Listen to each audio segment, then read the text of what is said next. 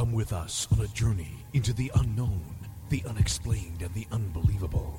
We will test your senses and challenge your beliefs. A world where science and religion clash. Or do they?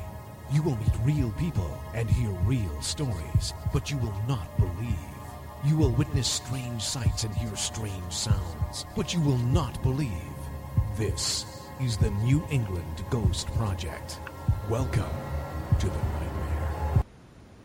Hey ho, welcome to Ghost Chronicles. I am Ron Kolick, your host, and with me all the way across from England, actually Wales, is the gold standard in ghost hunting, Steve Parsons.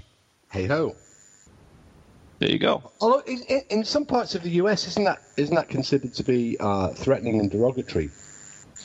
Whatever. I have no idea what the hell you're talking about. Neither do you. Since you're freaking English, you don't even know what you're talking about. Yeah, I mean, saying hey ho, that's really derogatory.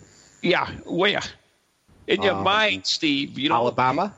I love people from, foreign countries tell us what we think over here. Oh, I'm just going to interrupt here because today I was watching a YouTube video. A YouTube video. Oh, there you go. Fake news, as we like to call it here in the States. No. Bear with me, because when you I got distracted, came back to the computer, and there was another. It had just gone on to the next video because YouTube does that. It just sort of recommends one, and it was one of an American teen girl, and she had a pen pal in England. And she wanted her pen pal. Is there a point to this? Yeah, it will be. Okay. It's the difference between the US and the UK. It's really quite funny. They were talking about a Sims game, a video game, a Sims game, and she asked him how much it cost, and he said £15. To which she then has a go at him for, no, I asked you how much it was, not how heavy it was, and then went on to say, perhaps it's because gravity's different in England, because England must be nearer Jupiter. Makes sense to me. Can I just say that it's not all Americans? Thank you very much. Yeah, I know, it's a typical thing. But this particular one it was just awesome because she actually believed that England was a completely different planet. It is, isn't it? No, she said that she spoke fluent American, and she had spoke fluent American and had a language difficulty. Exactly, with that foreign country. With her buddy from England. So what was your point? No, it's just, come on. Hey. It was just funny. I guess. Anything else you've got that really want to make us split our side laughing with? Yeah, I bumped into Kieran O'Keefe at the weekend. No way. Now that's good. Okay, carry on. Yeah, it was a little bit awkward. Really? Yeah. You're like, we're in the Congo line and you bump. No. We were both. I recognize that bump. We were both attending the same conference, and I arrived a bit before I was intending to do because the traffic wasn't quite as bad, and awkward. Awesome. Yeah. So exciting. All exciting stuff. Get to do it all again in 2 weeks. So anyways, we do have a guest today, I believe, right? And we have on Skype. Yeah, the peachy-butted Professor Cal Cooper. Dr. Cal, to you, please. He's a professor now. He was only a doctor for a few weeks. He's been upgraded. By none other than Reverend Parsons. Thank you very much. Bishop. I paid the extra $25 2 years ago. Bashing the bishop. So I actually have a question for you, Cal, because I'm a little confused. After all, I'm only an American, and evidently we have a language problem with you, with Steve.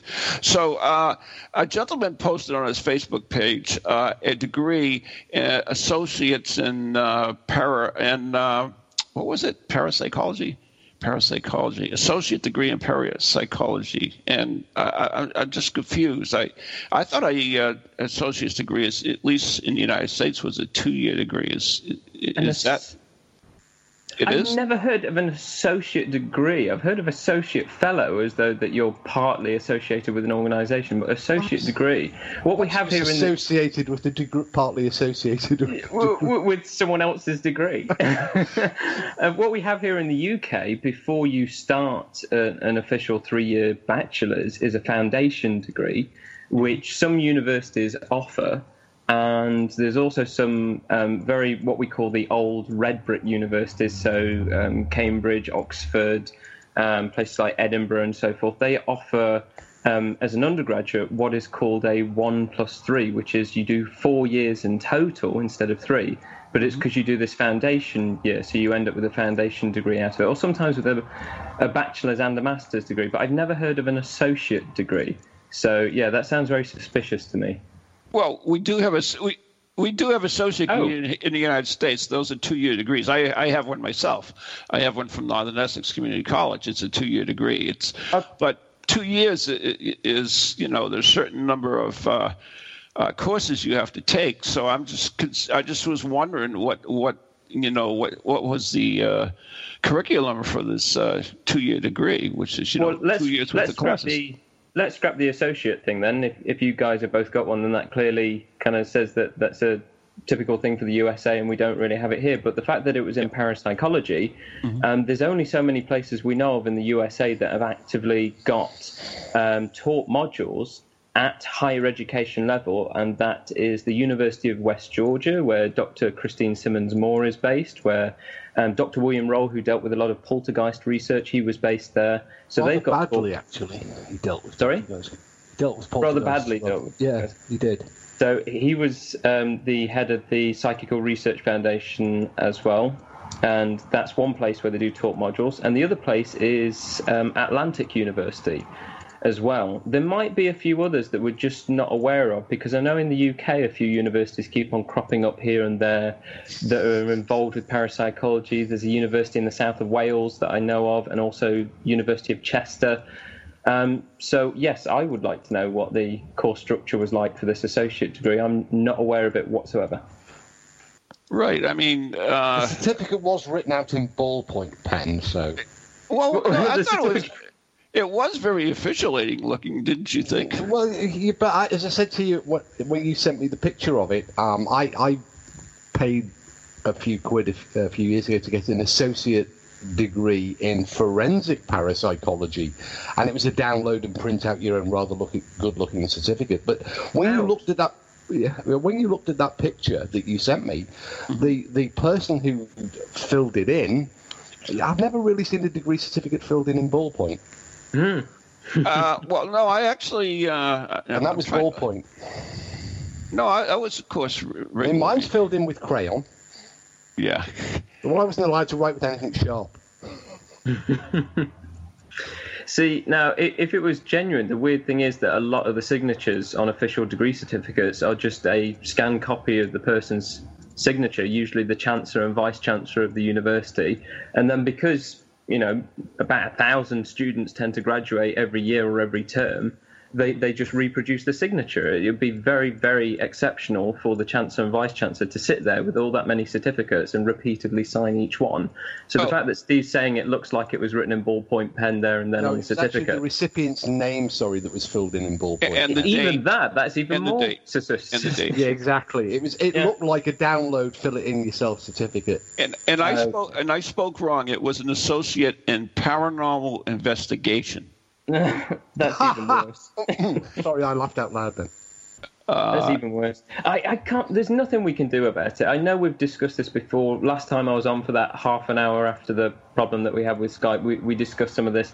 There's nothing you can do. If someone wants to go out and say to other people, "I'm a qualified dentist," they can do until they got caught, practicing and something went wrong. Okay. Steve gave the actual example of someone that had a successful career, got great feedback, and it turned out his qualifications were rubbish after the point he retired. If people want to call themselves a doctor, they can do. You can even change your name by depol and call yourself doctor if you want to. There's nothing stopping you.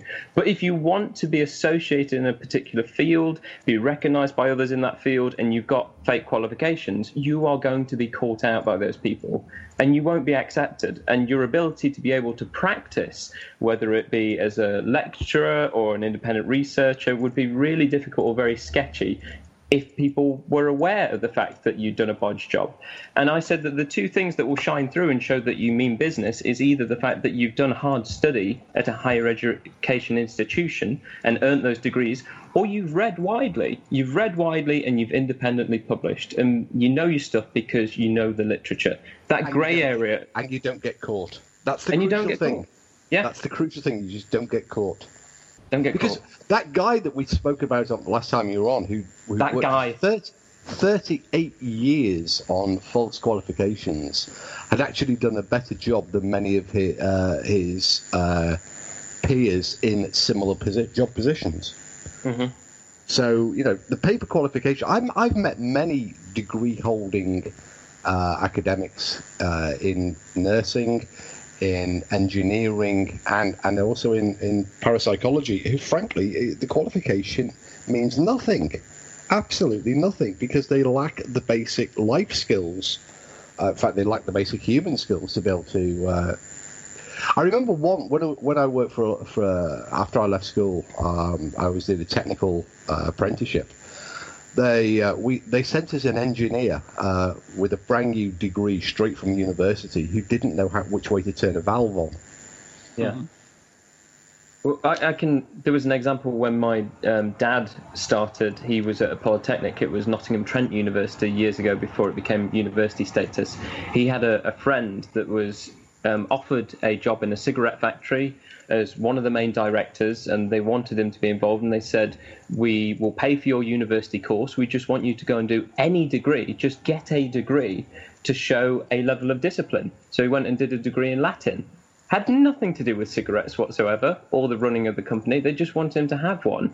And so in that case, it meant nothing whatsoever to the actual job that he was doing. And in other cases, if you want to get a degree, sometimes it all depends on what you want to do with the degree. Sometimes just a short course and trying to kind of improve your skills is better. You don't need to go through a degree route or getting fake certificates off the internet. I mean, Steve, you were doing the So You Want to Be a Ghost Hunter courses that toured around the UK quite a lot. Mm-hmm. And people were going on that because if they were actively going out to haunted locations, they enjoyed it or they took it very seriously or both, that they still wanted to improve their skills from someone that had been doing it for a long time, had been involved in academia.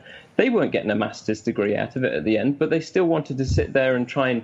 that they were open to perfecting and listening to other people's opinions. There's nothing wrong with improving yourselves. One of the things that we were very, very careful about was to emphasize that there was no accreditation available, and nor would there ever be, because I think that's one of the dangers with these online courses, and there are many. There is the School of Parapsychology, the Koestler offers one, and there's 600 others out there.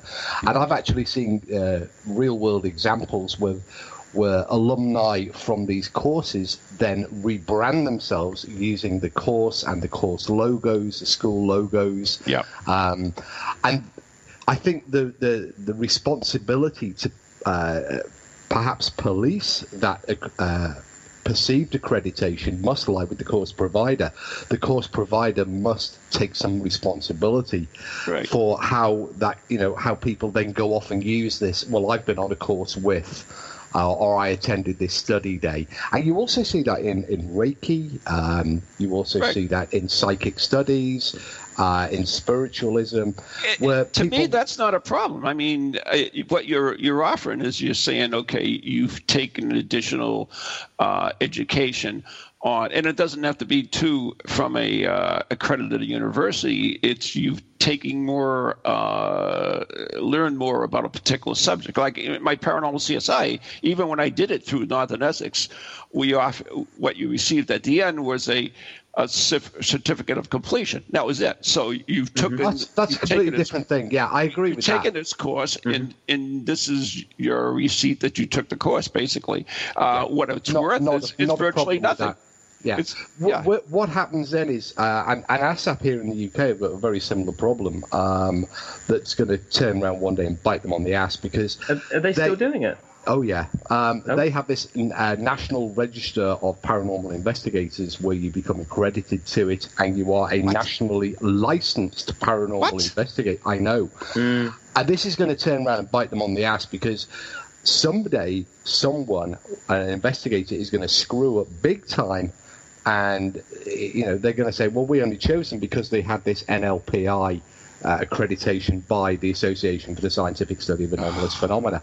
And that is really going to mess things up. Moreover, ASAP are still maintaining that they are the official accredited body, the official government-recognised body for paranormal investigation here in the UK. Now, one of the questions we've put to them time and time again is which government department is recognising paranormal investigation, and specifically you as an organisation as the official representatives of that body thereof. Especially over the SPR. I think that was argued when they actually announced it. It was a conference back in 2011, 2012 at the University of Bath. I was there when they announced it. They said they got a big announcement and it was at the end of the conference, and it didn't receive a round of applause or everyone saying hear, hear. It just got a raise of hands from the audience and everyone firing criticism saying, so you're throwing people, out, SPR members that are long time spontaneous case investigators, does that mean they're not as credible anymore as anyone that gets your accreditation? Guy Lyon Playfair and Mary Rose Barrington, all those kinds of people, Alan Gold. Does that mean their stuff is worthless now compared to this? There was a whole raft of dangers that they went into. In fact, they ended up, they're in a situation still of, they spent a long period of backpedaling, claiming then that it was merely the opening salvo of a consultation phase to see which way it would go. The problem, I was one of the most vocal critics of that because paranormal investigation, they didn't define it in any particular way. So you had ghost hunters in with tree huggers, ufologists, Nessie hunters. Paranormal is such a broad church that how do you define one area of speciality within that, and then try to moreover. The way that they were projecting it and the way that they still, to a degree, project it is that it only applies to their members, of course, but there is this, I'm a nationally licensed paranormal investigator. I'm just picturing this now. I'm just picturing someone out in a little rowing boat on Loch Ness looking for Nessie and someone saying, excuse me, could you bring your boat in, please? And them just yelling from the middle of the loch saying, it's okay, I'm accredited. There you go. So I didn't want to go in too much into this degree thing, but I was curious about. I know you do, and we talked about most of it at the last show. But do we really? Would it say Bill Gates or somebody with a lot of money had decided they wanted to set up a university for paranormal studies? Do you think that is even feasible? I don't think so. How many billion dollars? I'm sure he could hire in whatever billions. He's got as many monies as he wants, so he could get the best whatever. Exactly. They could do it, but whether it's a good idea or not, I don't think it is a good idea. It depends on how it's put together. Why, Cal? Well, give Cal his thing. He put it up. Yep. I was. Yep. Cal. Yeah, they've got the money to do it. I'm sure they could set it up, but that would require then trying to get a load of specialists together and say, would you work for the university to then, if this is going to be a university, to design the courses and the course structure and get it approved and so many other things as well. When you've already got existing universities that actually need to change their tune and say, look, these experiences do occur. There is an importance to actually studying them, and they do actually belong within the existing curriculum, not just within the study of psychology, where people are then trying to take on parapsychology, but, from the viewpoint of physics and sociology and anthropology and philosophy and history. You can incorporate into so many other disciplines if people were willing to actually look into this. Well, you raised an important question there, Cal. I'm going to come straight back at you with that one because you said it fit. There are universities it can fit within the existing curriculum. The individual subject areas can. However, with regards to spontaneous cases, you do have this sort of very disparate range of specialities. Psychology is an important part of it, so is physics, so is engineering, so is sociology, so is anthropology, yada, yada, yada. You would need to design a specific course, wouldn't you? So it's not just going to slip comfortably into the existing curriculum, because it spans so many. Well, there could be an overlooking thing. For instance, if a paranormal CSI, I mean, not a paranormal CSI, but a regular CSI team is made up of experts of particular study, like photographs or fingerprinting or whatever the particular thing is. And then it's put under a general as CSI. So isn't that kind of what Cal's talking about? Basically, is you would have these individual studies like history or anthropology, and they would go under a certain overriding title. Yeah, but what the point I'm making is that whilst it fits, the physics fits in the physics department, the social history fits in, there, and psychology fits in the psychology department. You would gain modules from lots of different departments, but really it needs to be dealt with as a separate sort of entity, as as an overarching degree title. One of I don't know what you'd call it. Parapsychologist is not the right word. Paraphysicist is not the right word. Ghostologist is not the right word.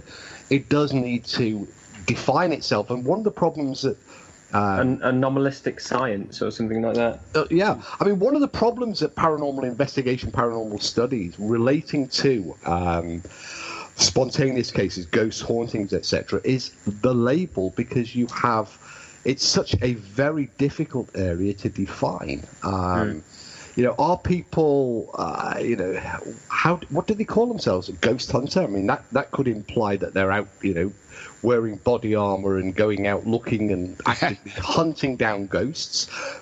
I mean, some people do, I've seen arguments even quite recently on Facebook where people are arguing that, a hierarchy of terms and descriptions. A paranormal investigator is better than a ghost hunter because a ghost hunter, has this implication. I define myself as a paranormal investigator rather than a non-binary ghost hunter. I just want to be a Ghostbuster. That's all I want to be. Well, you see, again, you are the use of the language. I'm an executive ghost hunter. Executive being the keyword. Yeah. Our friend and colleague Anne Winsper describes herself as an anomalistic researcher. She studies anomalistic phenomenologies, which is interesting. I call myself a ghost hunter because it's a historical term that fits with what I do. How very Chris Frenchy of her. It is, isn't it? Yeah. But then she's moved. Now she's, now she's on her PhD course. She's becoming a parapsych. I use ghost hunter because people know what it means, and it describes best what I do, and it doesn't have the pretentiousness of paranormal investigator, nor that broad descriptor, because paranormal investigator applies to ufologists, Nessie hunters, cryptozoologists. Ghostologist, manisologist is a word that I tried to champion a few years ago. Because I didn't like that one. That was we have ologies. I don't care whether you liked it. Well, wait a minute. I wasn't doing it. My show. Popular. It does care. You do care what happens. It's not your show. It's half your show. And No. I pay the bills. the terminology. So I'm not the co-host. I'm the sub-host. Yeah, the sub-host. That's a good way. I like that one. But the thing you've got is, paranormal investigators and ghost hunters and ghostologists and manisologists. It's a very, very grey area, and because of these lack of definitions, allows people to call themselves parapsychologists without qualification. It allows people to call themselves that certificate you mentioned before, associate. Something in paranormal investigation. Now, I remember when my book came. Oh, you go ahead. I'm sorry. Go ahead. I was just going to say, just to bring all of that back full circle, though, it doesn't matter any of these titles that people choose to take on and justify and so forth, unless they fit in that category of either have studied hard and gone through the hard graft and got the qualification, or have read extensively, know their stuff, and have published. if they're in that grey area in the middle and they're debating over all these terms, we never really hear about them beyond social media. They don't turn up at conferences where the wider debate internationally counts. We don't see their publications in specific parapsychology journals or wider afield in, health journals and science journals, physics journals, you name it, trying to actually get peer-reviewed acceptance and informed debate and change scientists' views. Never happens. Never happens whatsoever, and it especially hasn't happened with those people we've discussed on the show before, where they've taken on such fake qualifications or the title of doctor. Never hear of their name because they wouldn't dare. They wouldn't dare turn up because it would just crumble away. What they do now, I mean, they organise their own little conferences, don't they? Where they are the headline act, and they espouse their theories and ideas and findings, and they populate church halls and small village theatres and things and put on conferences. See jesters running around and juggling acts and all sorts of and the problem is good people are attracted to these events and go along in good faith, listening to. That's rubbish. what annoys me. That's the only thing that annoys me. Rubbish. Mind you, having said that, you can go to a mainstream academic conference like the SPR conference and listen to complete drivel as well. But I'm really jealous of you guys over there because you do have organizations like the SPR and the ASAP or whatever the heck it is, and the Ghost Club and so forth. In the United States, we don't have that. All we have is the PF, the PA. You have the PA? we did. We don't have nothing. You hear absolutely zero about it. You have the Parapsychological Association, the Parapsychological Foundation. How many conferences they do? The American Society for Psychical Research. How many conferences do they have? How many conferences do they have? All we get around here is the drivel. ASPR is a big issue. Sorry, at the moment, where is the PF is very active. Where's the PA conference this year? Is it back in America? It's in Athens, Georgia. Yeah. Athens, Greece. Oh, well, it alternates between Europe and the US, doesn't it? Usually the PA is in America somewhere. It sometimes comes out, and this year it is outside of the United States, but it's often within the United States. The reason you don't hear about them, Ron, is that you're not looking. And that's not true. They just you won't find them. You won't find them in the places that you're looking. They're not on Facebook. They are. The PA are. Yeah, and the PF. And the PF, and I mean, what is the situation? Well, we're coming up to the break, so when we come back from the break, I'm going to get Cal to discuss the situation regarding the second oldest paranormal research organisation. I don't want to go too much. Which was founded in 1883. Yeah. Which is the American Society for Psychical Research. The tunes are on, so I got argued. I got brought down saying it was 1885. I've got a big bee in my bonnet guys, about that. We gotta go. Zip it. You're listening to Ghost Chronicles Internationals with Steve Foster and Ron Colgan, our special guest, Cal Cooper. We'll be right back after the following messages.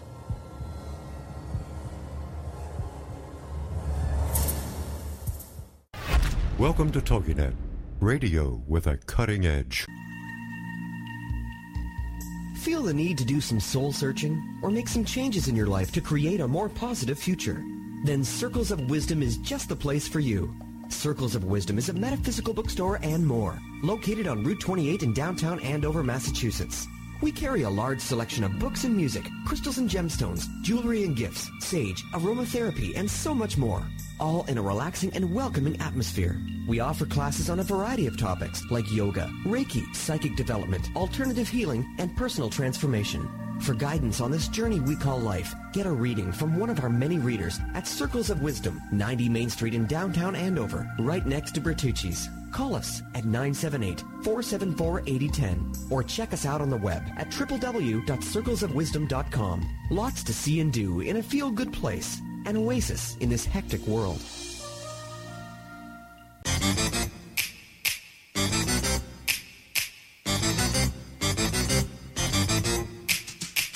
They're creepy and they're kooky, mysterious and spooky. They all talk gobbledygooky, the Para-X family. The shows are paranormal, not stuffy but informal. The topics are abnormal, the Para-X family. They're strange, deranged, unrestrained. So grab your favorite brew, it's time to rendezvous as we give awards to the Para X family.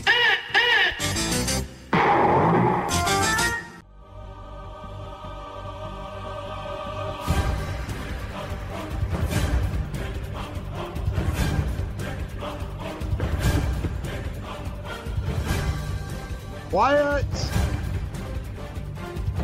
Good evening, everybody. This is Ross Kolick. Shut up, Cal. You're gatekeeper to the unknown, the shut up! Paranormal. You're listening. Well, welcome back to part 2 of Ghost Runner. You're listening to the sub-host, the gold standard, and joining us tonight is the host and the owner of the channel, Ron Kolek. There you go. And our most distinguished Ron Ronald Kolek. I might as well get the whole title out there. So, yeah. Funny. Not as well known as Zach Bacon. And our very special guest, but just as ripped as him. Yeah. the pink-butted and cute Dr. Cal Cooper. I've got a question in the chat room before we return to the questions that Ron raised about. Well, you can read our language. That's pretty good. Yeah, because we're on Jupiter. What kind of degree, Cal, do you have? Good question, because I have been accused by ASAP folk before of having fake qualifications. So if you want to check out the institutes, you're more than welcome to. So the University of Northampton, as far as I'm aware, is legit. It's not one of those universities that got upgraded from a swimming pool. So the University of Northampton, I have a BSc honours degree in psychology. I also have Sorry, it is mine. Yeah, no crayon or crossing out a previous name. It definitely says Callum Cooper on there. I also have a Masters of Research in Social Science from Sheffield Hallam University. That's in Sheffield, if you didn't know that from the title. And I have a PhD from the University of Northampton, specifically in positive psychology and thanatology. It's got an overview of parapsychology within it. It's a concoction of paleontology? Thanatology, positive psychology and thanatology, but most PhDs are a mixture of all sorts. Right. Yeah, and I've got a swimming certificate. So moving on. Well, you've got a BSc and an SSc, a bronze swimming certificate and a silver swimming certificate. That's the one. Yeah. I was going to say you've got a BA as well, which is big ass, but there we go. Oh, thanks very much. Anyway, moving swiftly on. You raised the point before the break, Ron, about not being aware of the American element to psychical research, the American contribution to psychical research, is actually as vast as it is here in the UK. The ASPR formed a year after. I don't care what anybody says. It was 1883. I checked in the ad.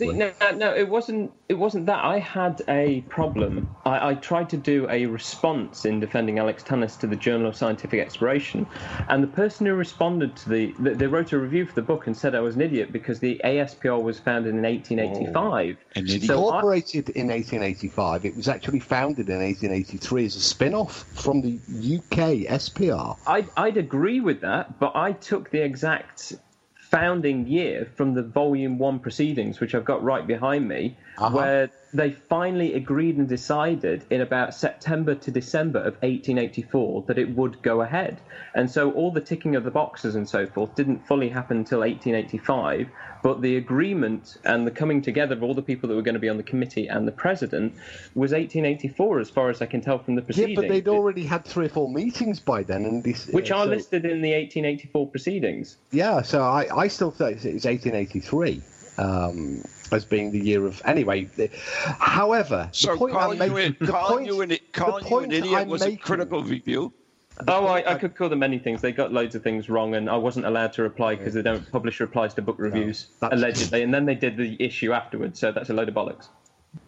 But the point I'm making, Ron, is that America has got a long history and an excellent reputation in psychical research that dates back to nearly as long as it does here in the UK.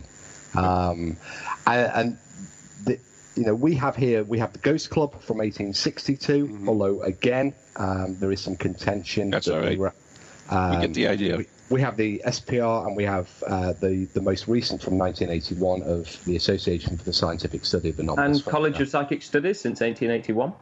Exactly. And in America, we do have organizations that go back to that era and span to the present date. Mm-hmm. So if you can't find them, it doesn't mean that they're not there, and it doesn't mean that they're not forthright. Are they prospering? They are prospering. Oh, yeah. They are thriving. They are. In fact, the PA is probably the world's foremost parapsychological research organization. When J.B. Rhine went over to North Carolina in the 1920s with his wife Louisa, they were asked by William McDougall, who was basically the Dean of Social Sciences for Duke University. He said, "Why didn't you set up a psychical research unit at the university? I'm really interested in it." And so that's where they adopted the term parapsychology from Germany, and it had been used a lot there, and they wanted to give psychical research more credit in the university setting. And so they'd also realized that publishing parapsychology papers in the Journal of Abnormal Psychology and Social Psychology wasn't receiving all that greater feedback and too much criticism, and it wasn't creating any impact with the wider scientific community. So they established the Journal of Parapsychology in 1937. And J.B. Rhine's mission was to try and gain more scientific credit for parapsychology. So in the 1950s, the Parapsychological Association was founded, and then in 1969, they gained affiliate status with the American Association for the Advancement of Science, which it still has today. So if anyone ever says that parapsychology is not recognized by science and is not a science, that's complete bull, because it's still associated with the AAAS. That said, Rhine was a complete idiot in terms of my perspective, which is probably the most well-known idiot. Okay. Yeah, because what Rhine, well, I'm doing a presentation for the SPR in a few weeks' time, and I'm arguing that one of the problems that spontaneous case research faces in the 21st century is a hangover from Rhine in the 1930s, because J.B. Rhine, unlike his wife, but J.B. Rhine was vociferous in his belief that spontaneous case research was pointless. And he actively discouraged it within members of his faculty. He did. No. He did. Well, no. He published, even up until the 1950s, he was still publishing the importance of spontaneous case research. And it's understandable why he didn't get involved in it, because he got his fingers burnt so badly. There were two reasons. One was the Mina Crandon incident, which caused a separation of the ASPR to the Boston branch, because we had a medium there who appeared to be so good, but she was offering sexual favors to researchers to produce a good report. And he knew all about this and then started to form the Boston branch. The other one that really pissed him off was he was interested in these seances and gave it another chance, and there was one medium that came forward and seemed really good, and he was in great correspondence with Albert Einstein, who said, if you get a good medium in these settings, invite me along, I'll bring some researchers and I'd love to see it. And Rhine really didn't want to screw up on this. He'd even got magicians involved to make sure that the medium that he was focusing on wasn't doing this via fraudulent acts. Hang on, let me finish. And then he was so sure, he brought Albert Einstein along, nothing happened whatsoever. Einstein wasn't interested, he retreated from parapsychology,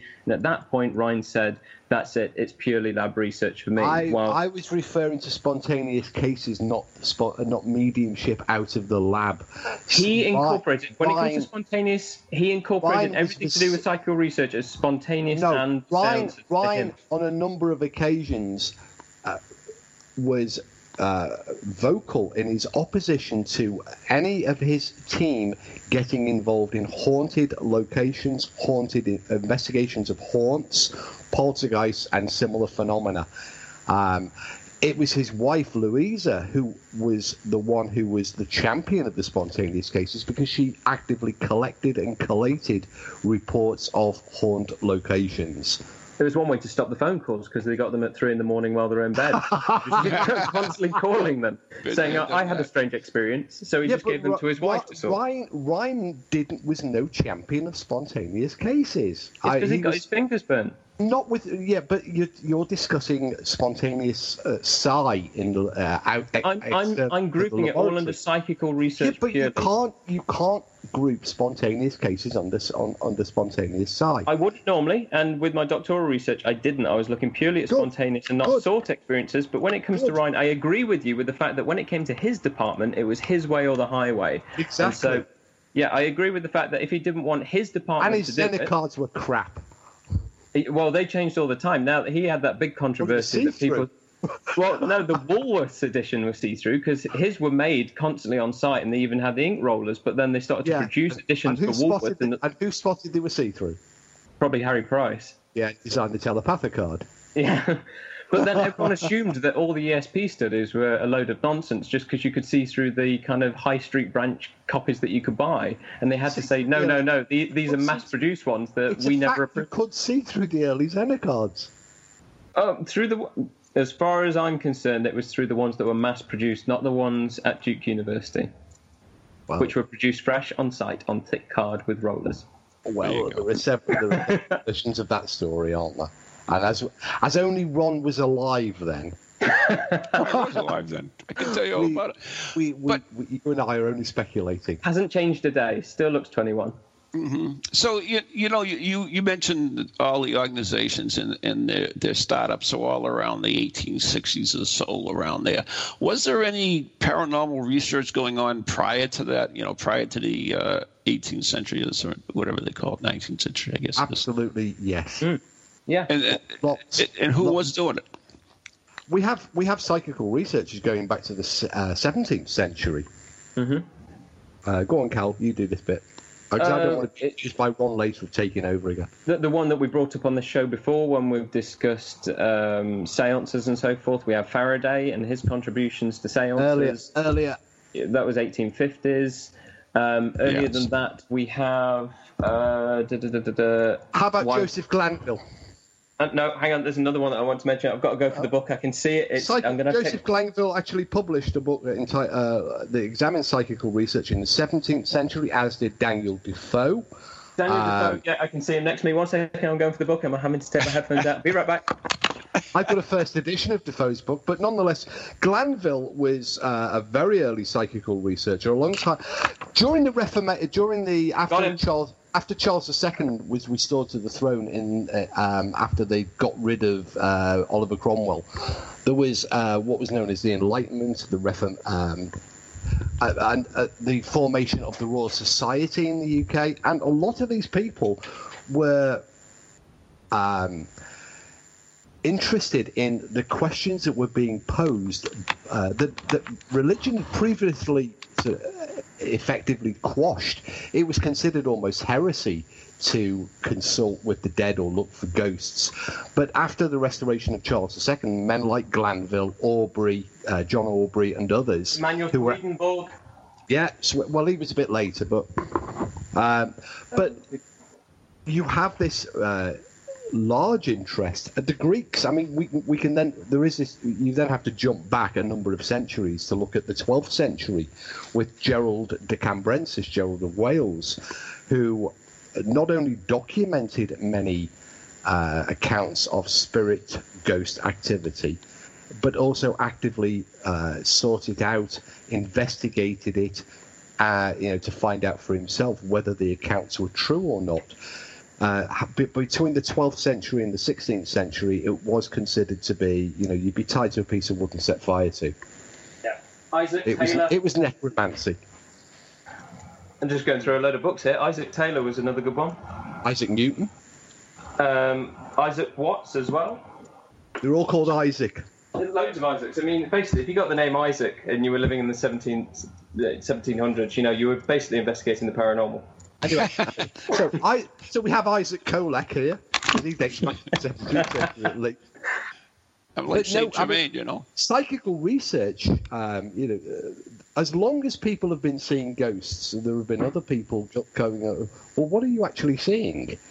Athenodorus was a psychical researcher because he went to the haunted house.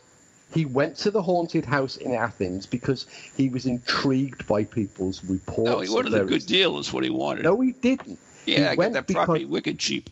He went because he was intrigued by the questions that required answers, and he took rent of the property and he spent time there.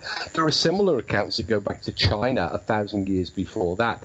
There are accounts of people investigating claims of ghosts in ancient Sumerian and Babylonian scripts and texts also.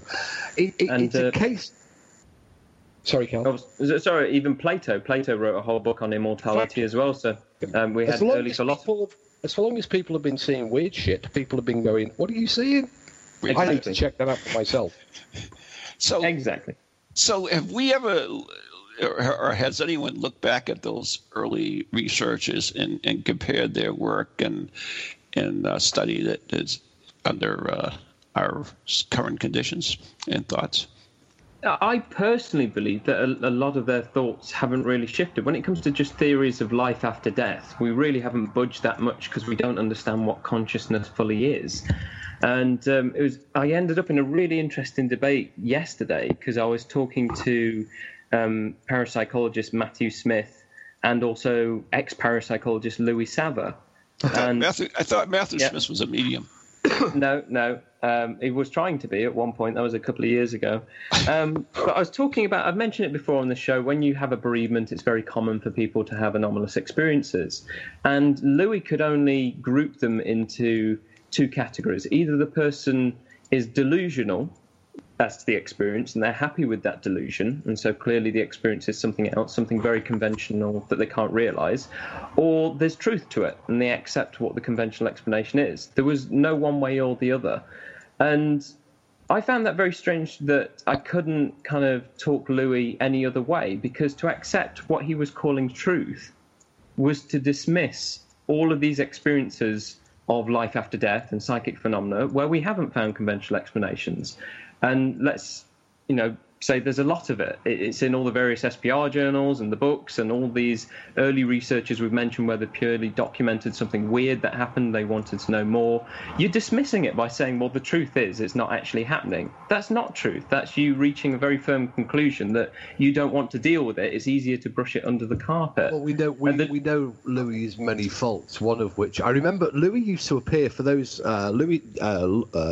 Louis Sava was a parapsychologist who, for a while, appeared on Most Haunted in a number of episodes, where he famously defended the fact that what was happening on location wasn't paranormal, and in that I agree, but substituted instead it was telepathy. He said it was telepathy. And sure, it was aliens. And he kept regurgitating this line that David it was, David Wells. It wasn't paranormal. It was telepathy. Right. Over and over and over and over and over, until somebody quietly took him to one side and said that perhaps beat the crap out of him. Well, yeah, telepathy itself might be paranormal. Well, we had that a lot last time I was at the Rhine, and I found that the amount of times someone's asked me questions about survival, and I'm very kind of unknowingly saying, well, it's just ESP. It's just ESP.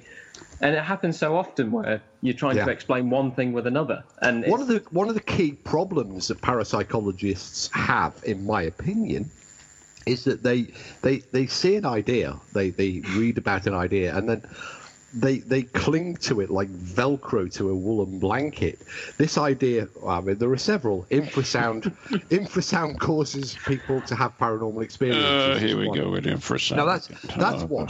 Another one. I know another one that they infrasound ideas. You're absolutely right, Kel. Another one that they regurgitate often is that poltergeists are the focus and responsibility of an adolescent, pubescent female, blah blah blah. Blah, blah. Oh, and electromagnetic fields cause induce paranormal experiences within the brain. You told me because that. It sounds plausible and reasonable, and the problem with parapsychologists is they're so desperate to find a normal explanation that they end up in situations like with Kieran and the Supersonic Fly, where they end up sounding ridiculous. Kamikaze. So the kamikaze suicidal supersonic fly. I know we're running out of time, Cal, and I did want to ask you this because I really don't remember. Is how did you get involved in the paranormal? What brought you down that path? The same boring story is. Same boring story. Okay. The same boring story is.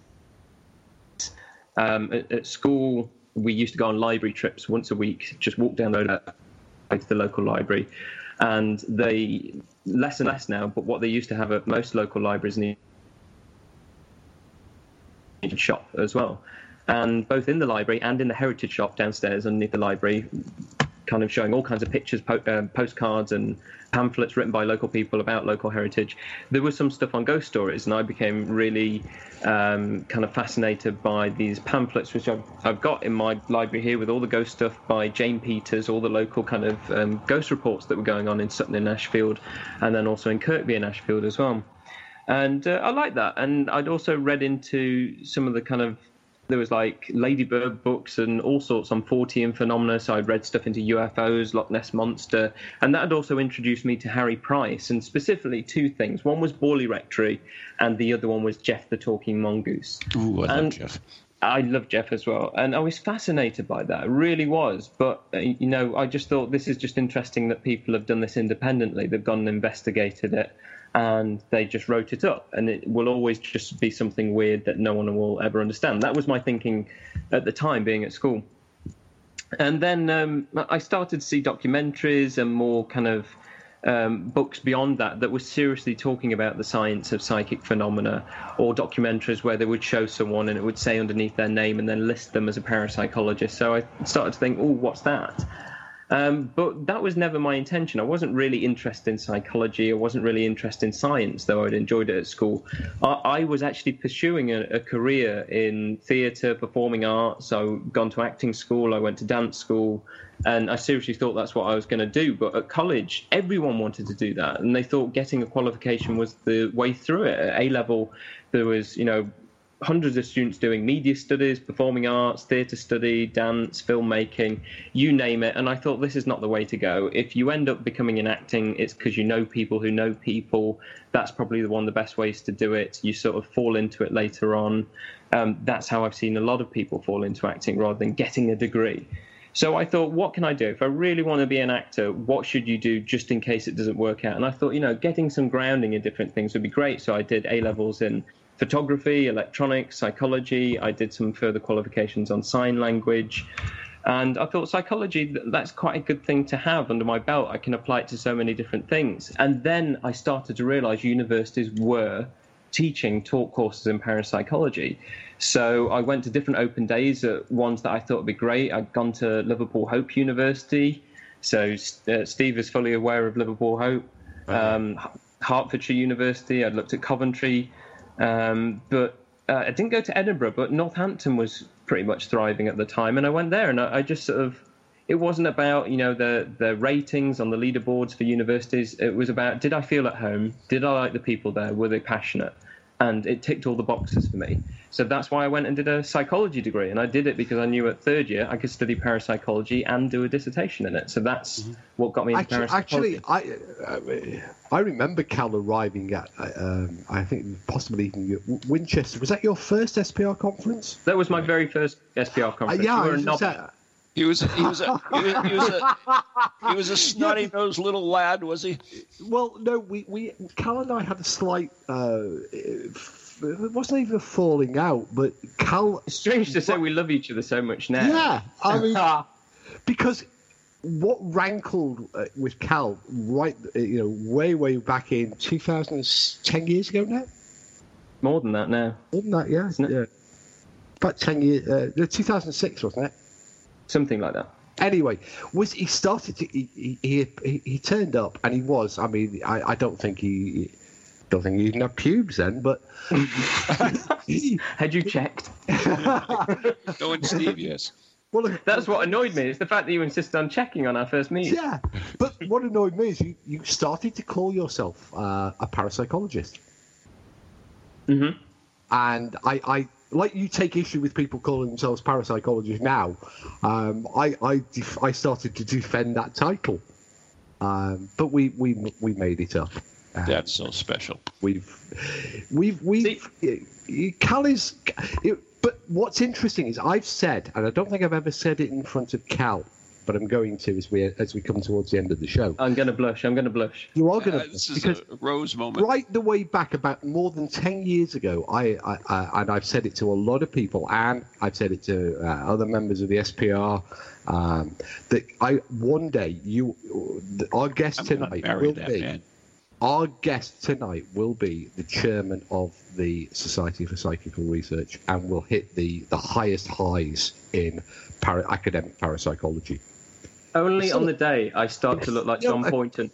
Yeah, he's still a crap ghost hunter, but so I learned from the best, Steve. We are, our guest tonight is, headed for the dizzying heights. He will, far outstrip many of the current generation of top parapsychologists. I've said that, I've said that to many, many people. I just don't think I've ever said it in front of Cal before. Well, I'm honoured unless, and there is a big unless I do a Louis. Unless you get called. Someone realises what's going on. Yeah. One day. I hate to break this love fest up. But I actually have another question. Is Cal, you have gone on paranormal investigations before. When you do go on a paranormal investigation, do you find yourself studying more the people or the circumstances? Well, both, really. I mean, I get so many people that come up to me and say, I had this happen to me. How do you explain that? And they're on the immediate defense. There's a lot of people that presume that if someone is known as a parapsychologist, that they're trying to actually rip their experience to shreds. And that's not the case at all.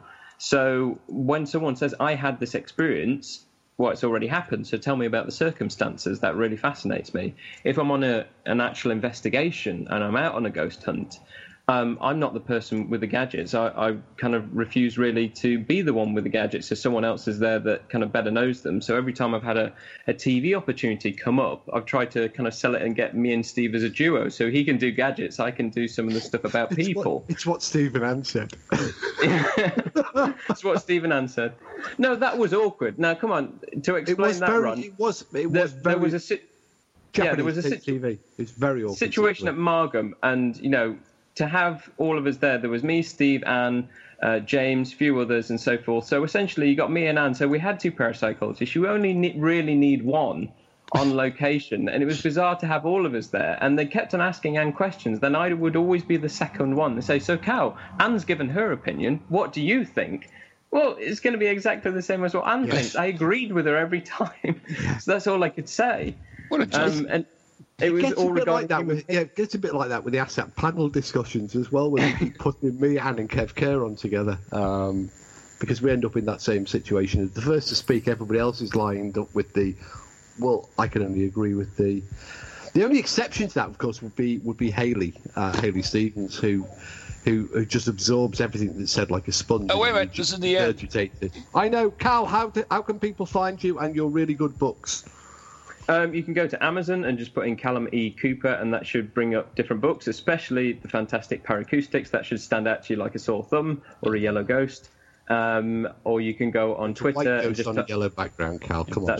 That's the one, a teenager's bedstain. And you can also go to @Callum E. Cooper on Twitter, and you will find me and some updates. Bye, guys. From holy beasties, long-leggedy beasties, and things that go bump in the night. Deliver us, good Lord.